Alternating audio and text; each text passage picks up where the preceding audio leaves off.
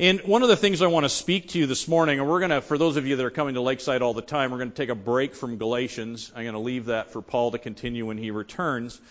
And I want this morning just to share a couple of things that are kind of on my heart and mind that relate to our ministry at Mediba, and kind of show you and tell you a little bit about that, and maybe even challenge you in your thinking in how you reach out to others who don't know the Lord, who don't maybe believe at this point in time.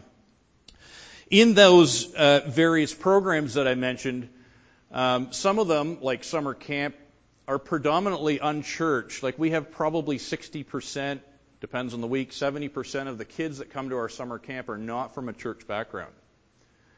And that's great. That's what we want. Now, that's a bit tricky. You know, we are a Christian camp, and we're trying to have opportunities to share with these kids who Jesus is and what that's all about. And yet at the same time, we've got to somehow be able to, convince or have parents and kids have a sense that it's a safe enough place to come to be a part of for a week or two and to enjoy that and have an openness to want to be able to hear some of those things. And so that's a bit of a challenge, as you can imagine. It would be far easier to just run a Christian camp for Christians, right? We'd be much more homogeneous in all the things we believe and like and do and all that, behave, all that kind of stuff. So there's a bit of a challenge there, but that's a challenge we're willingly stepping into. It's a bit messy, to be sure.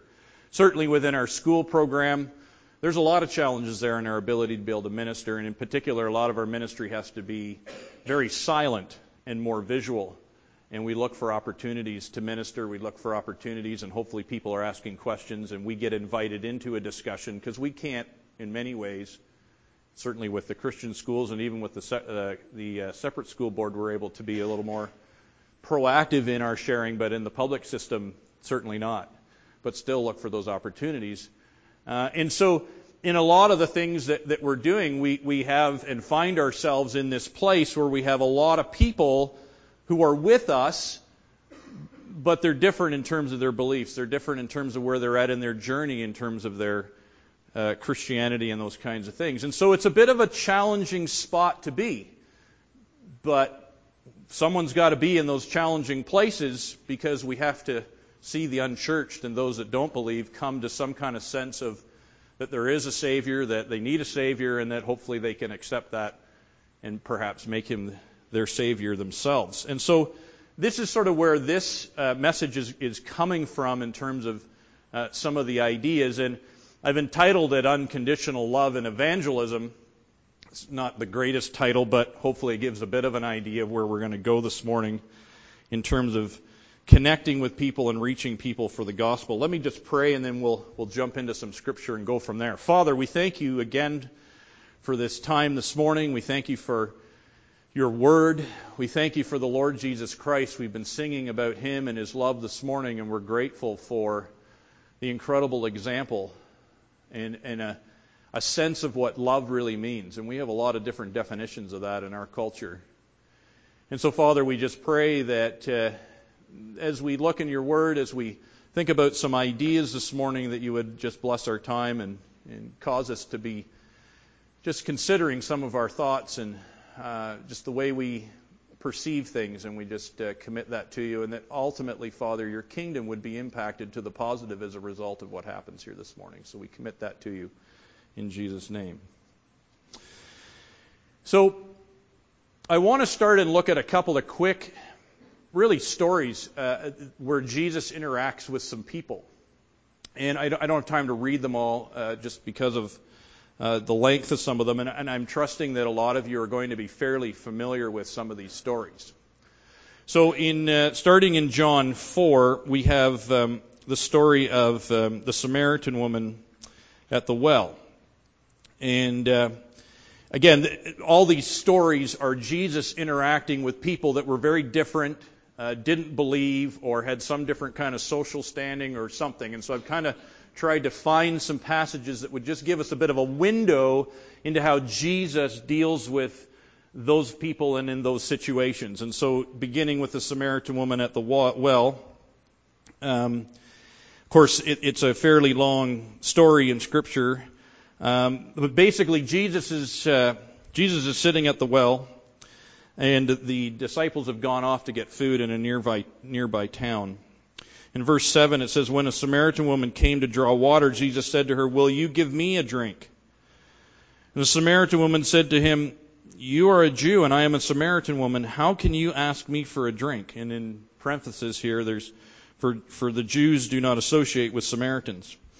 And then Jesus goes on to answer her and confuse her a little bit, which we know from Scripture. Jesus says and challenges people in some interesting ways, and he's talking about something that's completely different but related to what's going on. And he says, if you knew the gift of God and who it is who asks you for a drink, you would have asked him, and he would have given you living water. And she doesn't, what? Really? And it goes on to, Jesus has a conversation with her. In verse 15, he says, the woman said to him, sir, give me this water so I won't get thirsty and have to keep coming here to draw water. So still not understanding. And he says, well, you go and call your husband. And then the story gets more interesting. I don't have a husband. He says, well, you're right when you say you have no husband. The fact is you've had 5 husbands, and the man you're with now is not your husband, and it goes on. And so we're starting to see there's some pretty big differences in terms of life and where they're at. And he goes on, and as we get towards the end of the passage, Jesus basically reveals to her who he is. And they've kind of got to a point where she's asking and at a point where she's willing to hear that. So that's a bit of a quick overview of the woman of the well. And then we have the story of the lepers, and I'm going to use that one too, which again is a short excerpt. These are not the only references to these stories in the Gospels, and you can look at others if you want, but I'm just using a few of them here this morning. In Luke 17:11, Jesus on his way to Jerusalem, passing on the border between Samaria and Galilee, and as he's going to a village, 10 men who had leprosy met him, and they stood at a distance. And if you're aware of what all the rules were around leprosy, you had to stand far away from the people, you had to dress a certain way, and you had to shout out that you were unclean, just to make sure that people would avoid you. A horrible social, as well as the physical issue, a horrible social issue that you'd had to deal with as well. And they call out to him and they ask him to have pity on him, and he responds and he says, go and show yourselves to the priests. That's all he says. And verse 15, one of them, when he saw he was healed, came back praising God in a loud voice. He threw himself at Jesus' feet and thanked him, and he was a Samaritan. So again, we see this Samaritan again, and again, Samaritans and Jews there's some real long-standing issue, cultural issues, spiritual issues, all kinds. They're not friends. And of course, Jesus is a Jewish person, so you get the idea. And Jesus asked, were not all 10 cleansed? Where are the other 9? Was no one found to return and give praise to God except this foreigner? Then he said to him, rise and go, your faith has made you well. So that's, again, story of the lepers.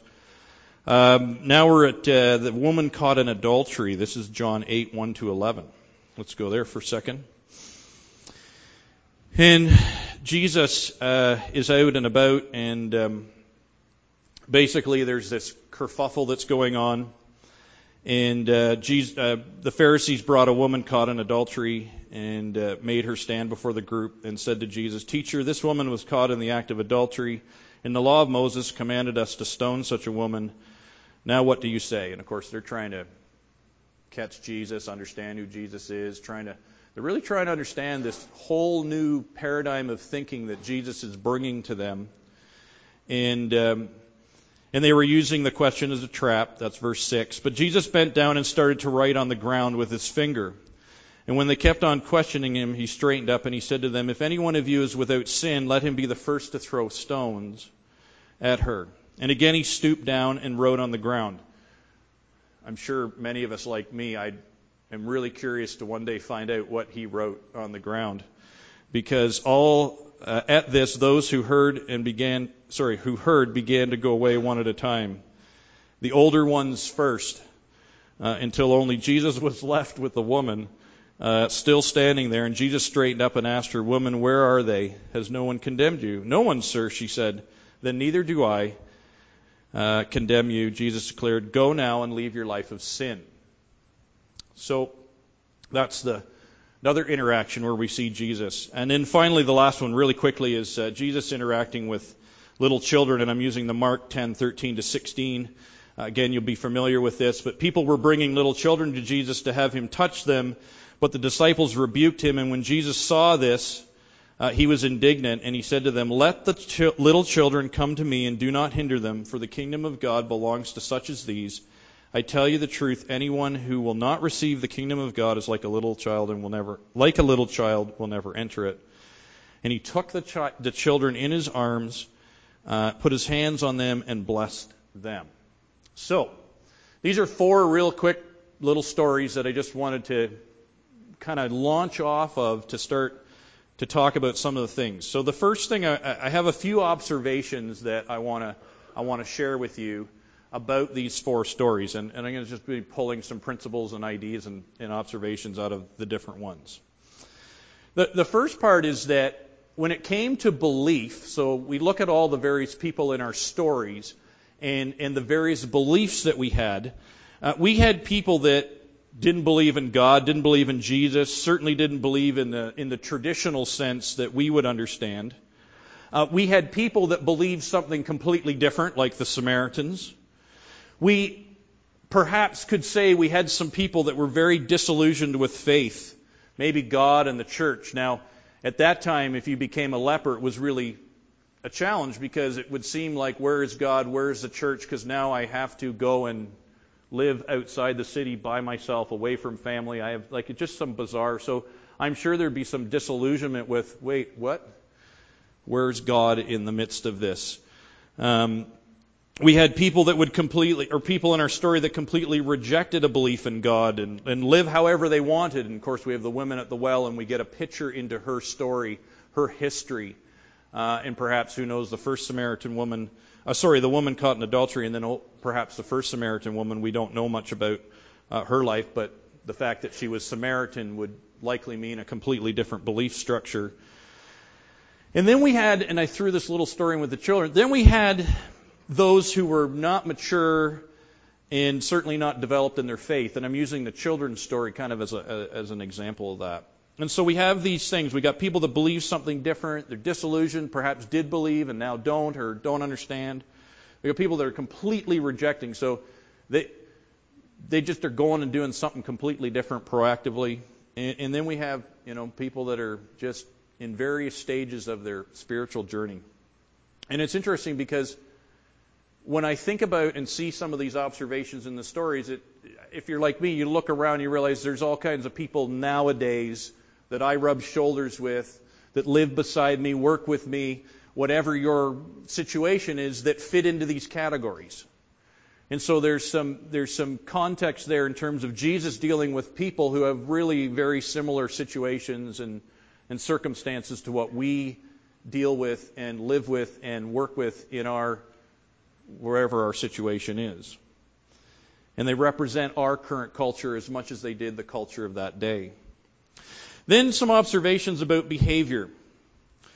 They did not behave according to Scripture, these people that we were finding, or perhaps we could say did not behave within the acceptable societal or whatever norms of that day, whether they be church or whatever.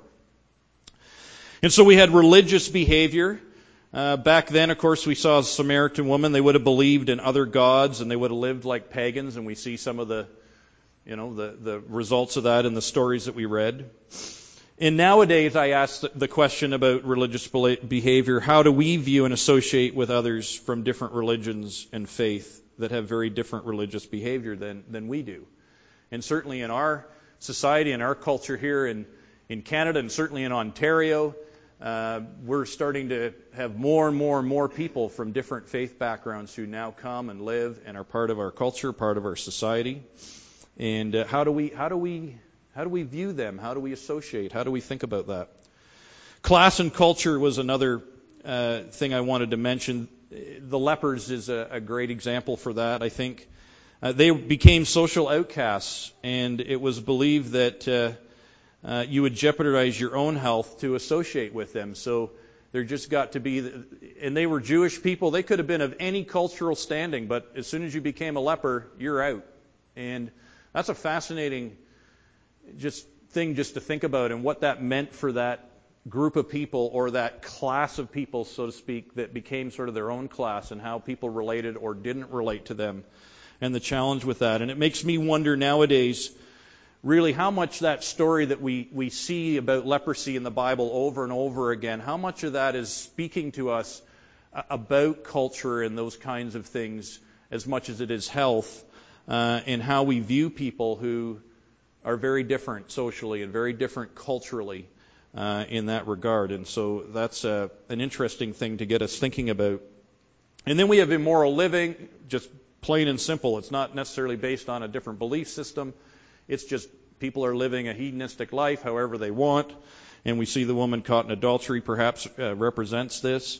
And how do we relate and deal with people that just live their lives how they want for themselves or whatever, and have a completely different moral code than we do? And then we have demographic differences, and that's represented in the story of the little children. And if we could see the Facebook video, if there ever was, if they had videos back then, I'm sure it would have made Facebook, where all these people are trying to deal with the children and get them away, and Jesus completely astounds them and has a paradigm shift and says, no, let's bring the little children into this adult situation. And I actually want to be with them, and I want to hold them, and I want to bless them. And we see back in that time the culture of children were kept in the back and kept to the side and so on. And that kind of represents this idea, I think, nowadays. Do we truly cherish children and youth? Certainly. But also those who are perhaps immature in their faith or immature in their behavior, and who still have lots to learn and lots to move forward. But again, we often too get caught up on all kinds of things that we see that these childish children might represent in our story. Everything from people's hairstyles to whether they have tattoos to piercings to whether they wear a hat in a church. And all these kind of things, these behaviors, sometimes get in the way of us really welcoming them, and like Jesus did. So an interesting just reflection on that. So we've got a lot of different things that hopefully we're trying to see through all these stories in terms of Jesus dealing with people with different faiths, Jesus dealing with different immoral behavior that's represented in the lives of these people, different class and culture. There's health issues. There's all kinds of things that are represented. And then we have like the children, and we have this just immaturity perhaps. And so it's interesting because in many ways these people just didn't behave, the way that perhaps Jesus ultimately would love to see them behave. And yet he still interacted with them, even though in their behavior that would have been different and difficult. You see, because it's way easier for me to be with people that are like me, and that believe like me, and that think like me. And it's just easy to be with those people. And the people that don't believe like me and don't behave like me, don't think like me, it's more difficult because we don't have as much homogeneousness in terms of, being together. There's just so many differences. Yet in our stories here, Jesus seems to just step into that.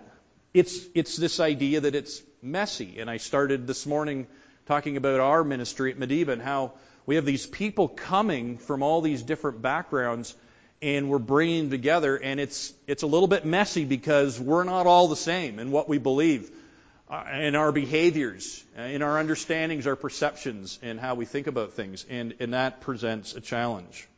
But here's Jesus and how he responds. And he responds in what I would say unconditional love. He speaks and associates with these people. The woman at the well, for example. He loves and displays compassion for the lepers. He loves and displays compassion for the lepers, even though he knows 9 of them are not coming back. He suspends judgment of the person and defends them. And we see the woman caught in adultery. And he loves and accepts the children where they were in their understanding and their immaturity. Willingly, just does those things. Now there's me. Here's me. Maybe it's you.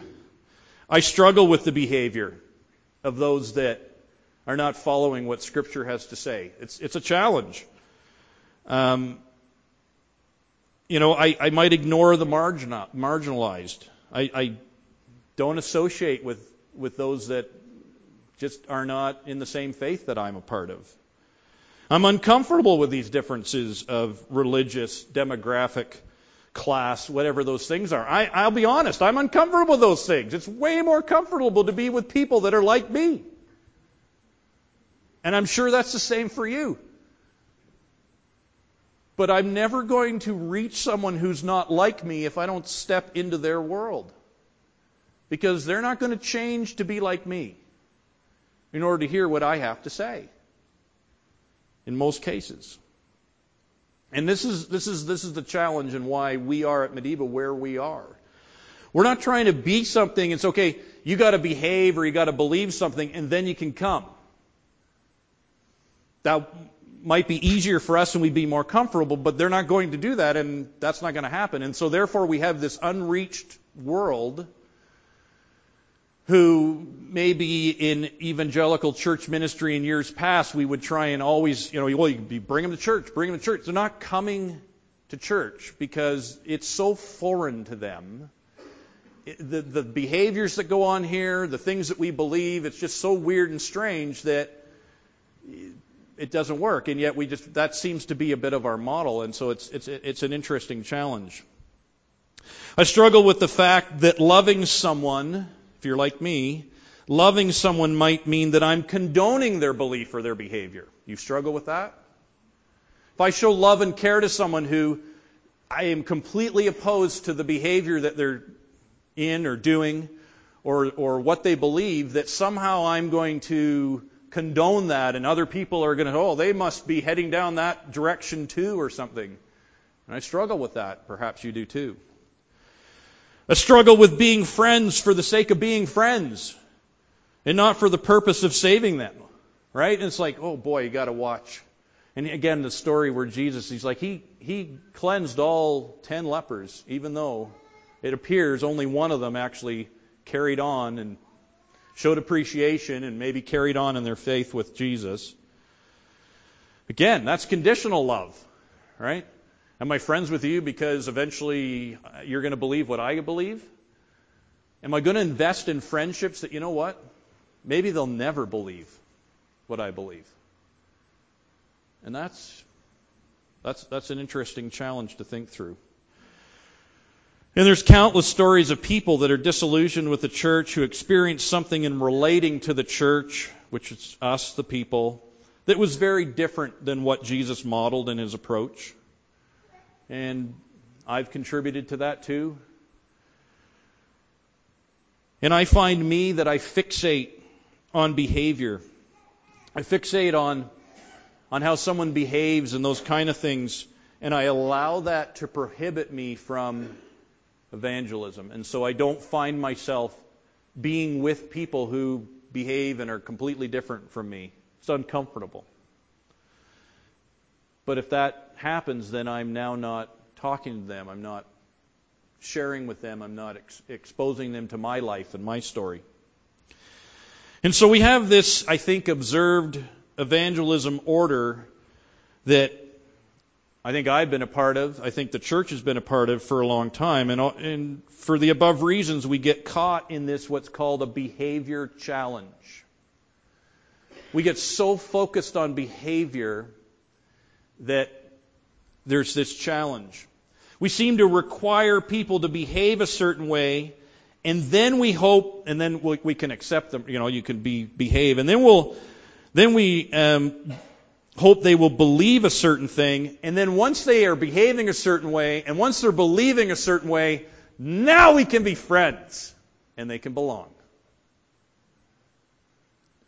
And I go, ooh, that's That's a challenge. And this just speaks into this selfishness, and I like what I like, and I like you to like what I like, and now it's easier that way.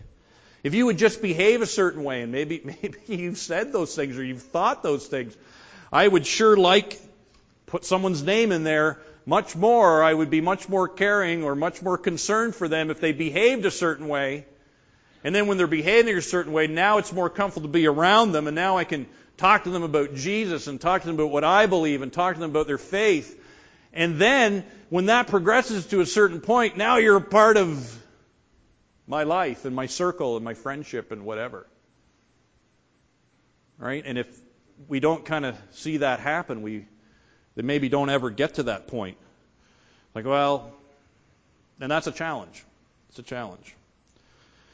And I'm not talking, when I talk about belong here, I'm not talking about church membership. I'm not talking about that kind of stuff. I'm just talking about our relationships with people that don't know the Lord, that need the Lord. Now, if we look at Jesus, perhaps there's a different order that should be occurring here. Perhaps when we look at these stories, we see a different order that actually starts with belonging. Loving and caring and accepting and respecting, all of those things. We can think of all the different things of people around us. And it's not conditional on how they behave. It's not conditional on what they believe. We just respect and care and love people. And they're radically different from us. And that's very difficult, to be sure. But if we start to see people loved and cared for and respected and belong and are part of our circle, now we can start to share our life with them. And hopefully they mutually respect and care and love us enough to hear about our life story and the things that we believe, and perhaps they will start to believe the things that we believe. And that's the next step. And it's only after we believe in something that we're going to conform our behavior centered around those beliefs. And so now behavior's at the other end. And I think for a long time we've got these two belong and behavior flipped. And we need to look at how Jesus interacted with those who were not like him, didn't believe in him or believe what we believe, and see that. And there's a number of reasons why this is very difficult. We'll have to change our approach when we approach people with a different frame of reference. We can't minister to people the way that we want to be ministered to because they're not like us.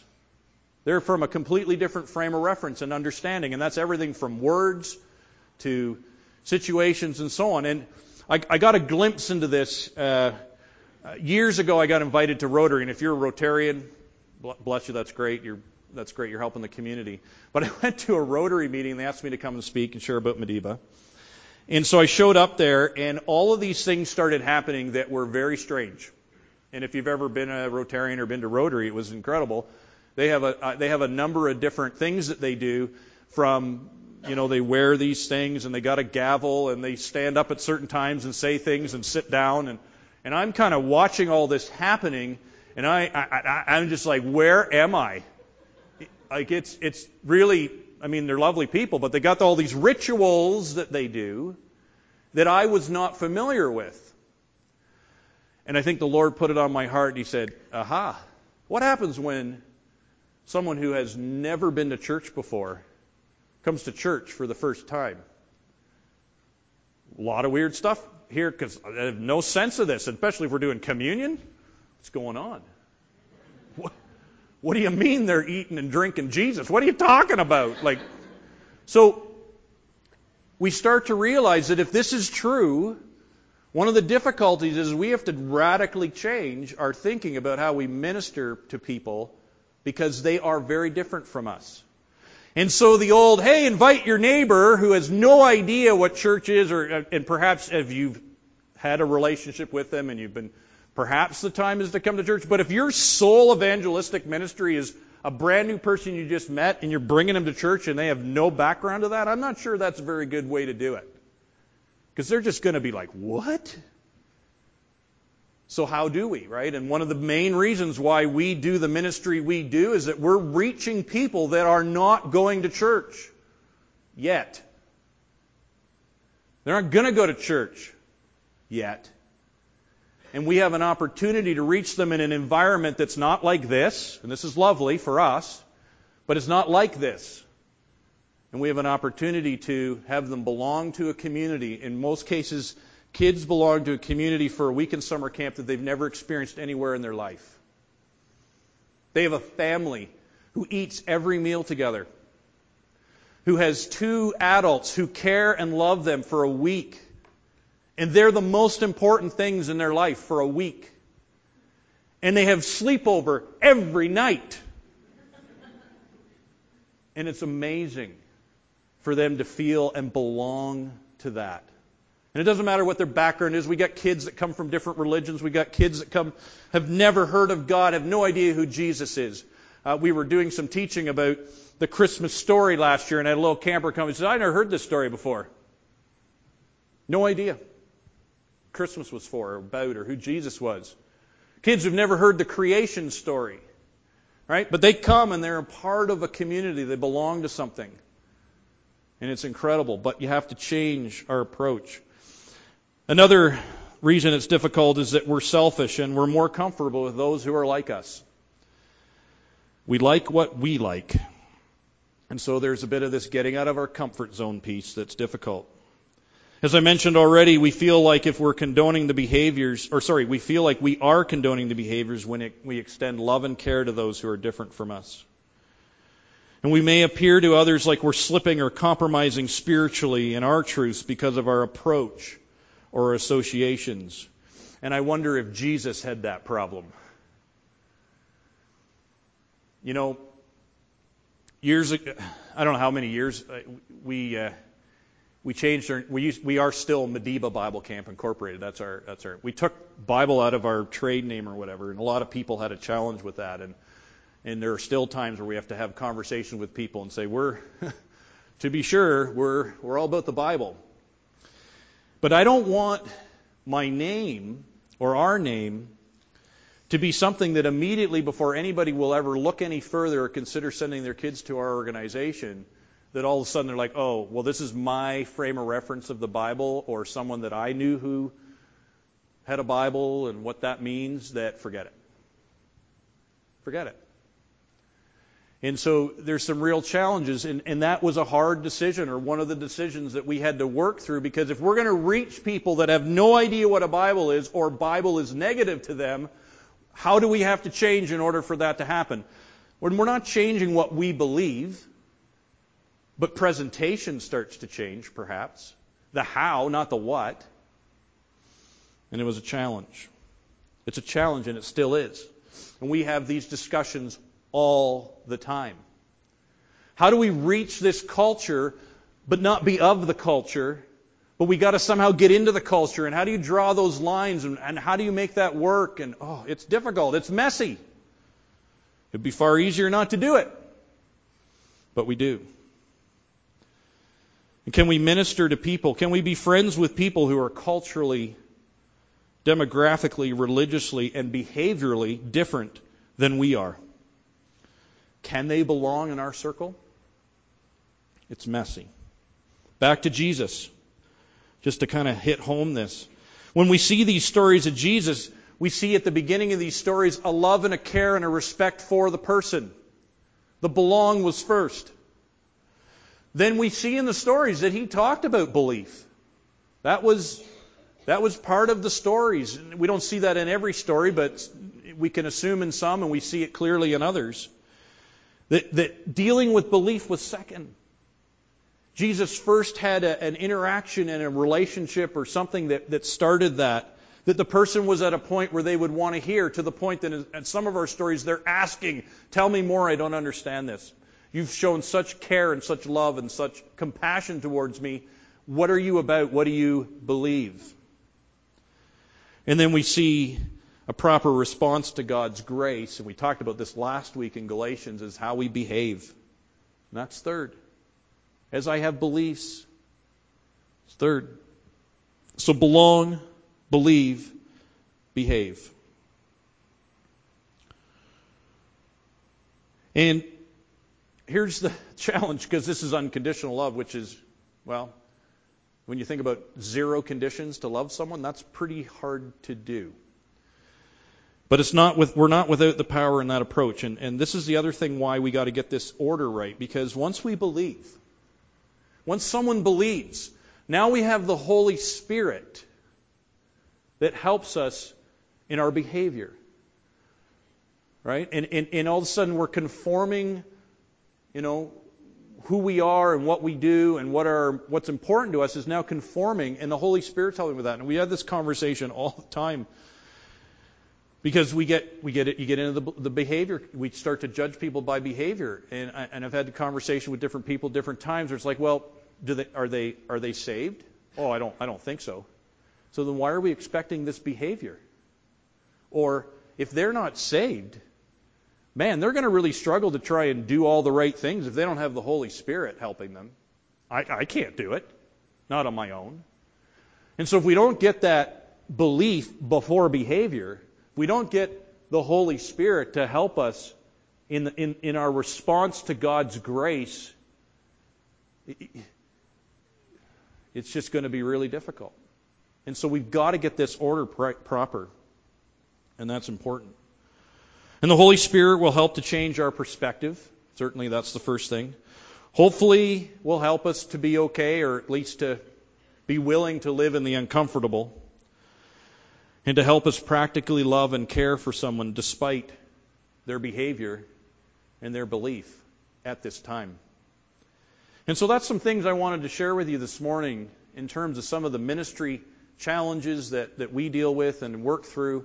And perhaps it's a challenge for you in terms of who and how you relate to others and come alongside others in order to impact this world for the Lord Jesus Christ. Let's pray. Father, thank you for again, your word. Thank you for the Lord Jesus, who shows us these paradigm-shifting thoughts and ideas, certainly different from his culture of that day, and Father, really in many ways different from my natural desires and inclinations. And so, Father, we just pray for us to have a sense of this in our minds, a willingness to just want to look out from beyond our comfort zone, beyond what we know and understand. And, Father, try to reach out to others. Father, being respectful and caring about that to the point that we will consider the other's frame of reference. Father, we will not go into these relationships for the sole reason to change them, but, Father, to come alongside them and to love and to care for them, just as we saw you do that. And, Father, we pray and hope that those relationships will be fruitful in the way of faith. And Father, ultimately, just keep us focused on what matters and in the order that it matters. And we can commit that to you this morning, and thank you for your word again. In Jesus' name, amen.